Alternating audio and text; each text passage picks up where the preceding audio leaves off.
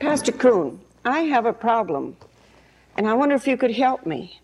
I've been in the church for 30 years, and I've tried to get my husband to come with me to church. I've talked to him, and I've told him that he's going to be lost if he doesn't shape up and come with me. And he just looks at me, and I ask him to go to church. He grabs his fishing pole, and away he goes. What can I do about it? I'm so worried about it. That's a very good question. A soul is at stake. And I'm so happy that you've come, Mrs. George. And before we find the answers from God's Word, shall we ask the Lord to give us this guidance? Dear Lord in heaven, you've promised in Psalm 25, verse 9, the meek you will guide in judgment. The meek you will teach your way. So, Father, we come asking that your way will be very clear to Mrs. George and to all who are listening to this program, wherever they are in this audience. And Lord, thank you now that we have received according to your promise. In Jesus' name, amen. Mrs. George, the Bible is one of God's books. It instructs us in the way we should go. The Lord has another book, nature. He instructs us in both of these books, the book of nature and the book of Revelation. And in Job, the 12th chapter, verse 7, he says, ask now the beasts, and even the beasts will teach us. The fowls of the air will instruct us. All nature has its lesson as we seek to win others to the Lord. I might illustrate by a couple little animals in nature that I know. I'm fairly well acquainted with coons. And these are two little coons that someone gave to my wife and me. I think I know why they did it. They felt that we needed to enlarge our family. And so we have been keeping these two pet coons in our motorhome as we've traveled. They're well traveled now. They travel all over the country with us. And they're really beautiful companions. They don't quarrel. They don't fuss. Now, there are 7 secrets in winning one to Jesus Christ. Bible secrets, soul-winning secrets, family communication secrets. And of all things, these little pets teach us part of these secrets. I was visiting with someone just the other night, and he was telling us how he is able to allure the coons. He said that several of his friends tried to persuade the little coons to come to them, and they won't come to anyone except him. He has the special bait. Now, there's a special bait found in 2 special secrets revealed in the Bible. They're Jesus and joy. Jesus, when he lives his joy in our lives, it actually allures people to him. So these little coons had to be allured to this man. So he knew the very special alluring bait that they would accept, they would respond to. They'd come down out of that tree like mad. And other people would be calling them and trying all the methods they could think of, and those little coons stayed right up the tree. But when he came along with a specialized bait, they came scampering down out of that tree and reached their little paws out just like that. And they took the bait. He allured them. Now, the 2 laws of strong allurement are Jesus and joy. Hosea chapter 2, verse 14 says, Jesus speaking through his prophet, I will allure. The way to win a sinner to Jesus is by alluring him. We allure him in part by being a joyful Christian. He sees then in us that we are satisfied with Jesus. So the text for these 2 secrets is Nehemiah 8:10. The joy of the Lord is our strength. The allurement, the thing that will allure, that will bait your husband to the Lord, is the joy of Jesus. The joy of Jesus brings a very sweet harmony. And animals will respond, even animals will respond to harmony. I know that my wife, I know how I made her into Mrs. Glenn Coon. I used joy. Joy has a tremendous strength. The joy of the Lord is your strength. Most any animals will respond to the harmony of joy. Not merely coons, but even a spider. And maybe you think of your husband as almost being a spider. The way he took that fishing pole, you can just see him scampering off like a spider would. Yes, you see. He just ran. He wouldn't even answer. He just turned his head and out the door he'd go. Right. So we'll find from the book of nature how to allure even this spider that's gone fishing. There was a man in Boston, Massachusetts. He was playing an organ. He was a beautiful musician. One of those great, large, expensive organs. And as he came to a very sweet measure, he noticed suddenly that a spider, a big lummoxy spider, let himself down by his web, almost within reach of this musician. And the musician thought, well, I'll give him a swat. And then as he thought another second, he thought, well, no, let me see what's going to happen. I'll experiment with him. So he played some fast music and the spider took off. Then he played some sweet music and the spider came right back again. And every time he played the sweet music, this big spider would come down until he could see the white of his eyes. He said, is it possible to allure a spider with harmony? The joy of Jesus brings a harmony that will allure even a spider. There was another experience that we heard at Christmas time. A little boy was under the Christmas tree playing his little organ. And as he was playing this little organ, his mother noticed out from the wall came Mr. and Mrs. Mouse. Just like a couple. They almost locked arms. They came out, sat down, perked up their ears, and listened to that little music, little organ box, music box. And when he was through playing, Mr. and Mrs. Mouse went back home. His mother said, son, do you suppose mice like the harmony of music? Even mice? Oh, dear. Dirty mice? She said, let's try it again.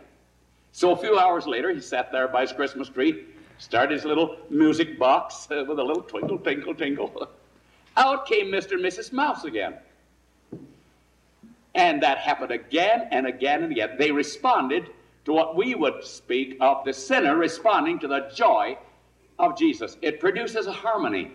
Finally, they said, okay, if they're going to be our guests, let's serve them something. You know what you'd serve mice? Cheese.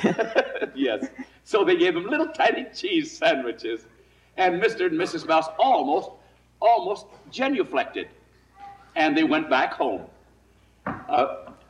Over in Africa, they have a way of catching other animals through music. So the joy of Jesus is one of the most precious ways to persuade someone to our way of thinking. Now, the opposite of this, Mrs. George, would be for a husband to see reflected on his wife's face, or any non-Christian to see reflected on the professed Christian's countenance a frown.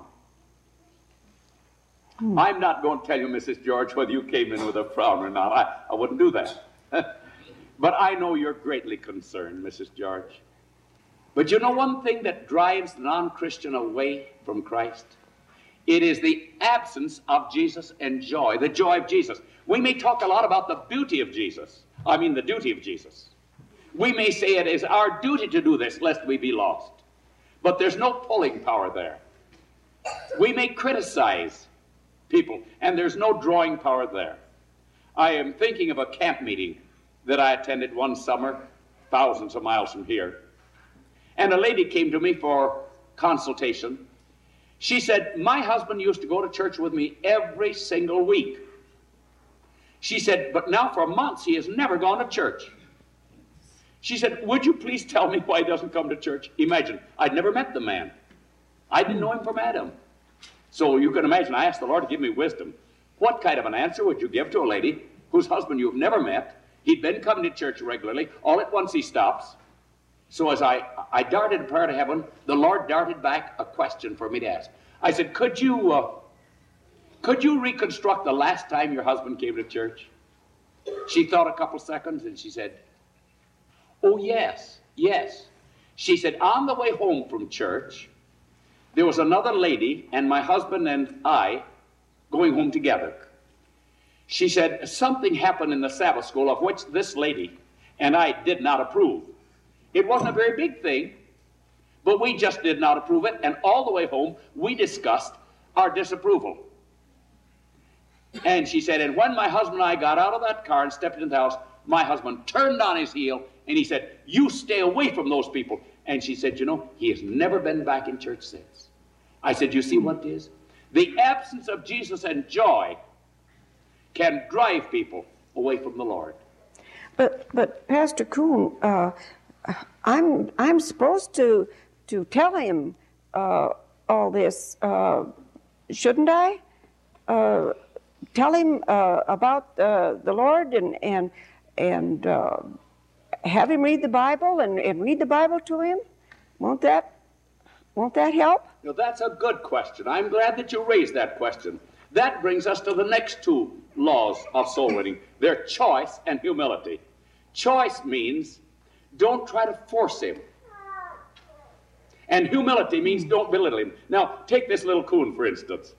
Now, suppose this little coon is out at a distance, and we want him to come with us. So we take a hammer, and we say, now listen, I want you to know it's your duty to come to me.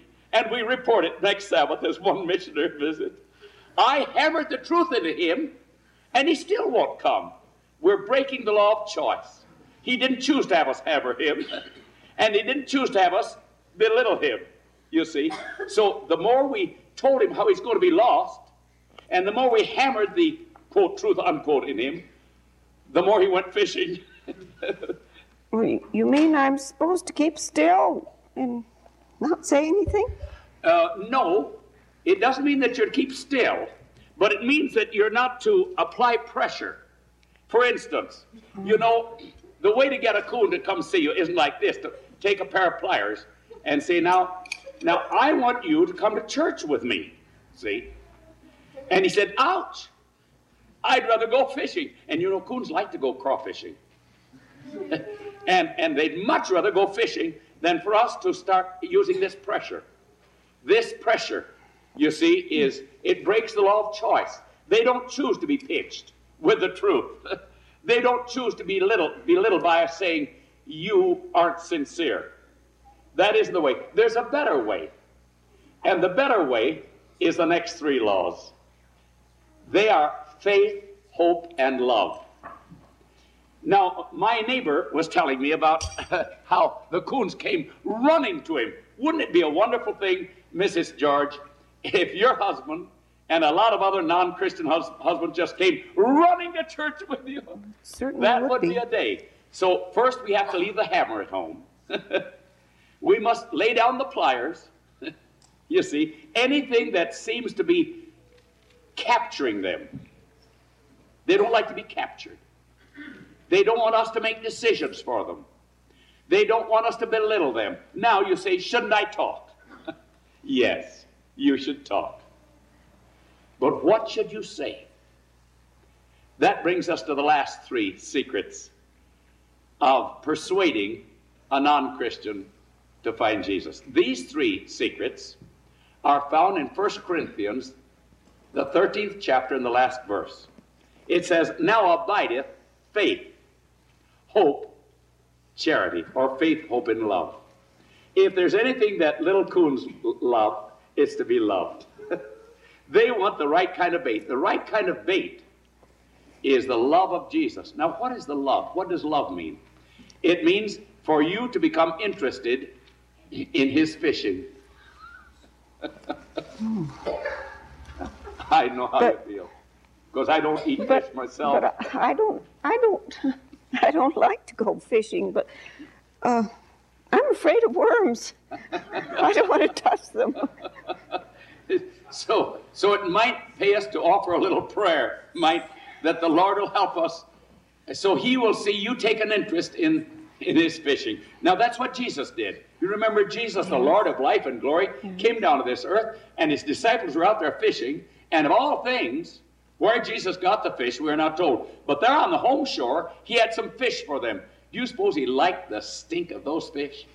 And he'd say to Peter, I don't want anything to do with you, Peter. I can smell the fish scales on your breeches now. No, he didn't do that. He actually prepared fish. In fact, he gave them 2 boats full of fish.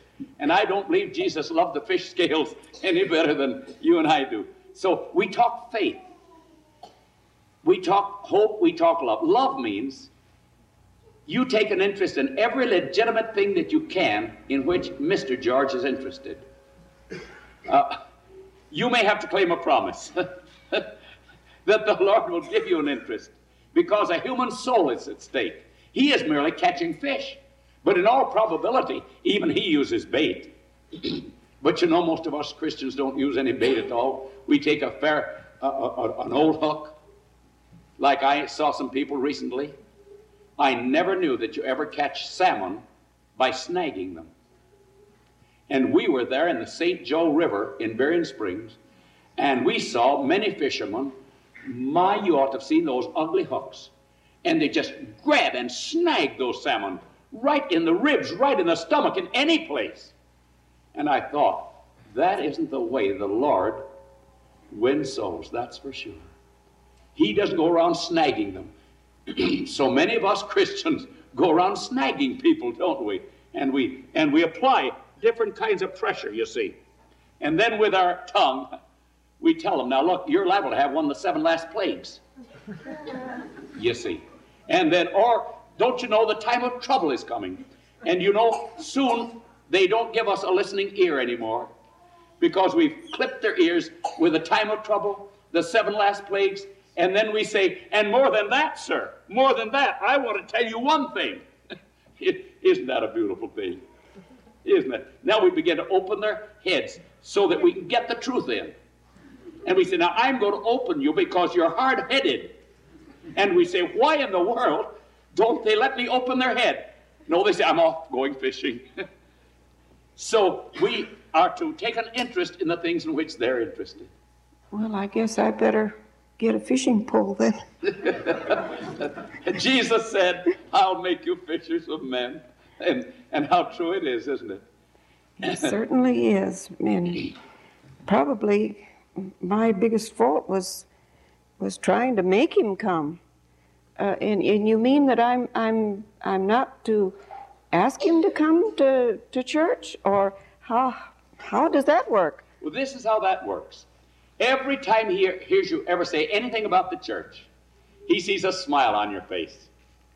And unconsciously, he's saying to himself, my, she must be enjoying that place. I wonder what it's like.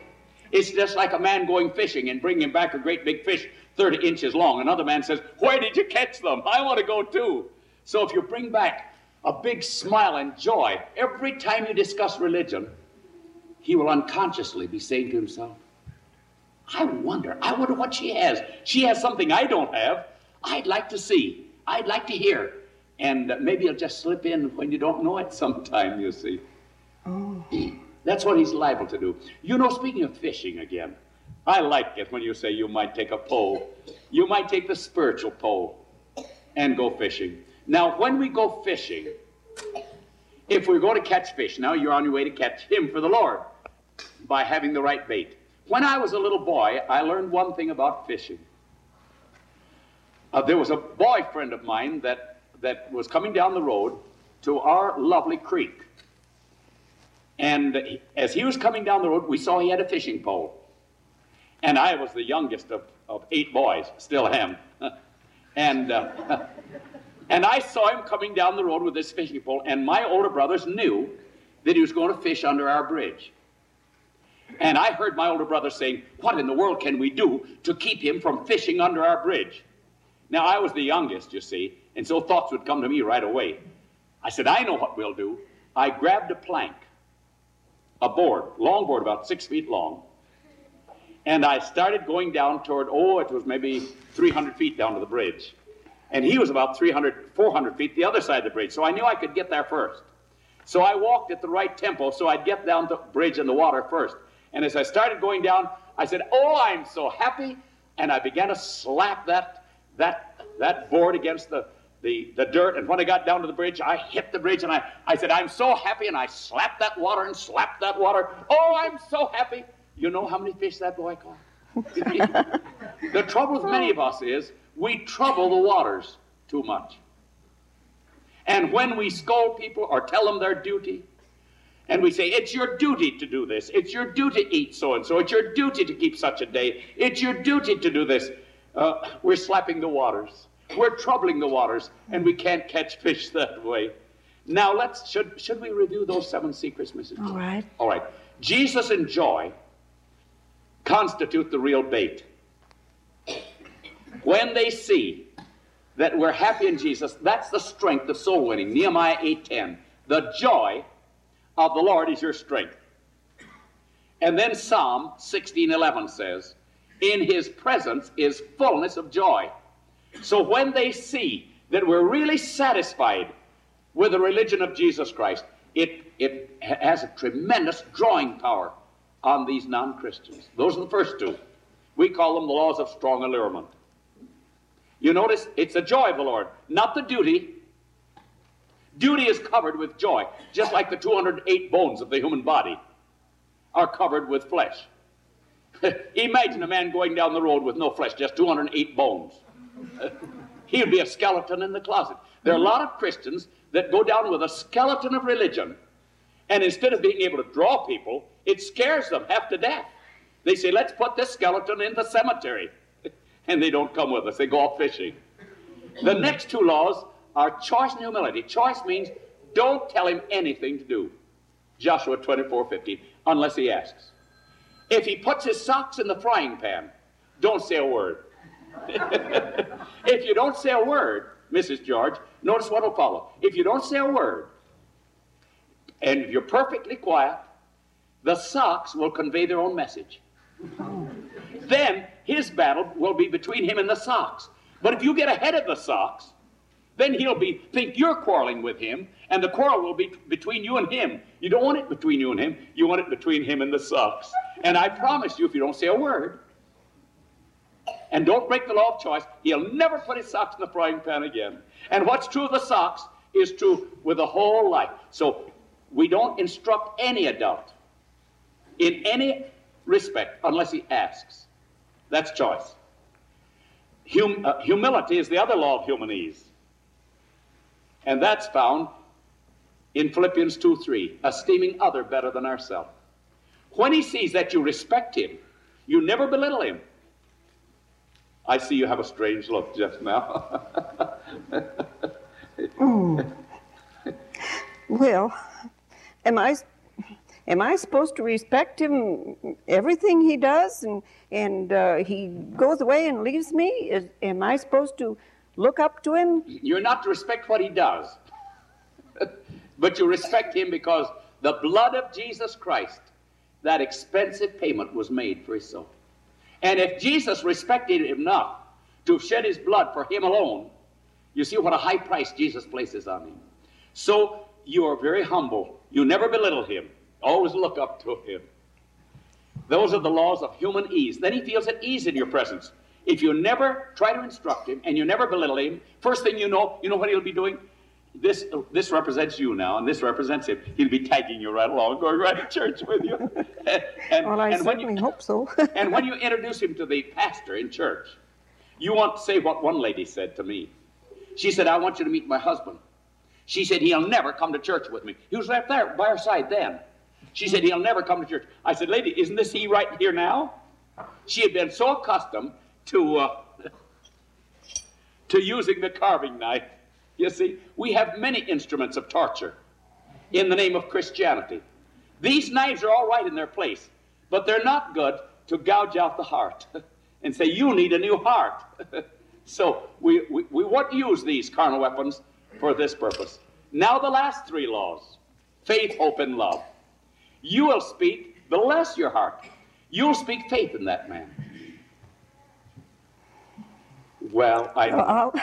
I'll try, but I don't. Okay, here's the text. it will be the victory. It will spell victory. Here it is. 1 John chapter 5, verse 4. This is the victory that overcometh the world, even our faith. Even our faith. So this is what you'll say to him occasionally, and it must be always a sincere remark. Honey, I believe in you. Of course, it'll floor him the first time. You'll have to pick him up. But after a while, and you won't overdo it, just a little remark, I believe you're sincere. And you say, but I don't believe a thing that you believe. You say, that's all right. You know what? You're so sincere. When you see the truthfulness of it, I know you will, because you're a very honest man. That's faith. Love is the success law. 1 Corinthians 13:8. Love never faileth. You'll take an interest, as we said before, in the things in which he's interested, as far as you can legitimately.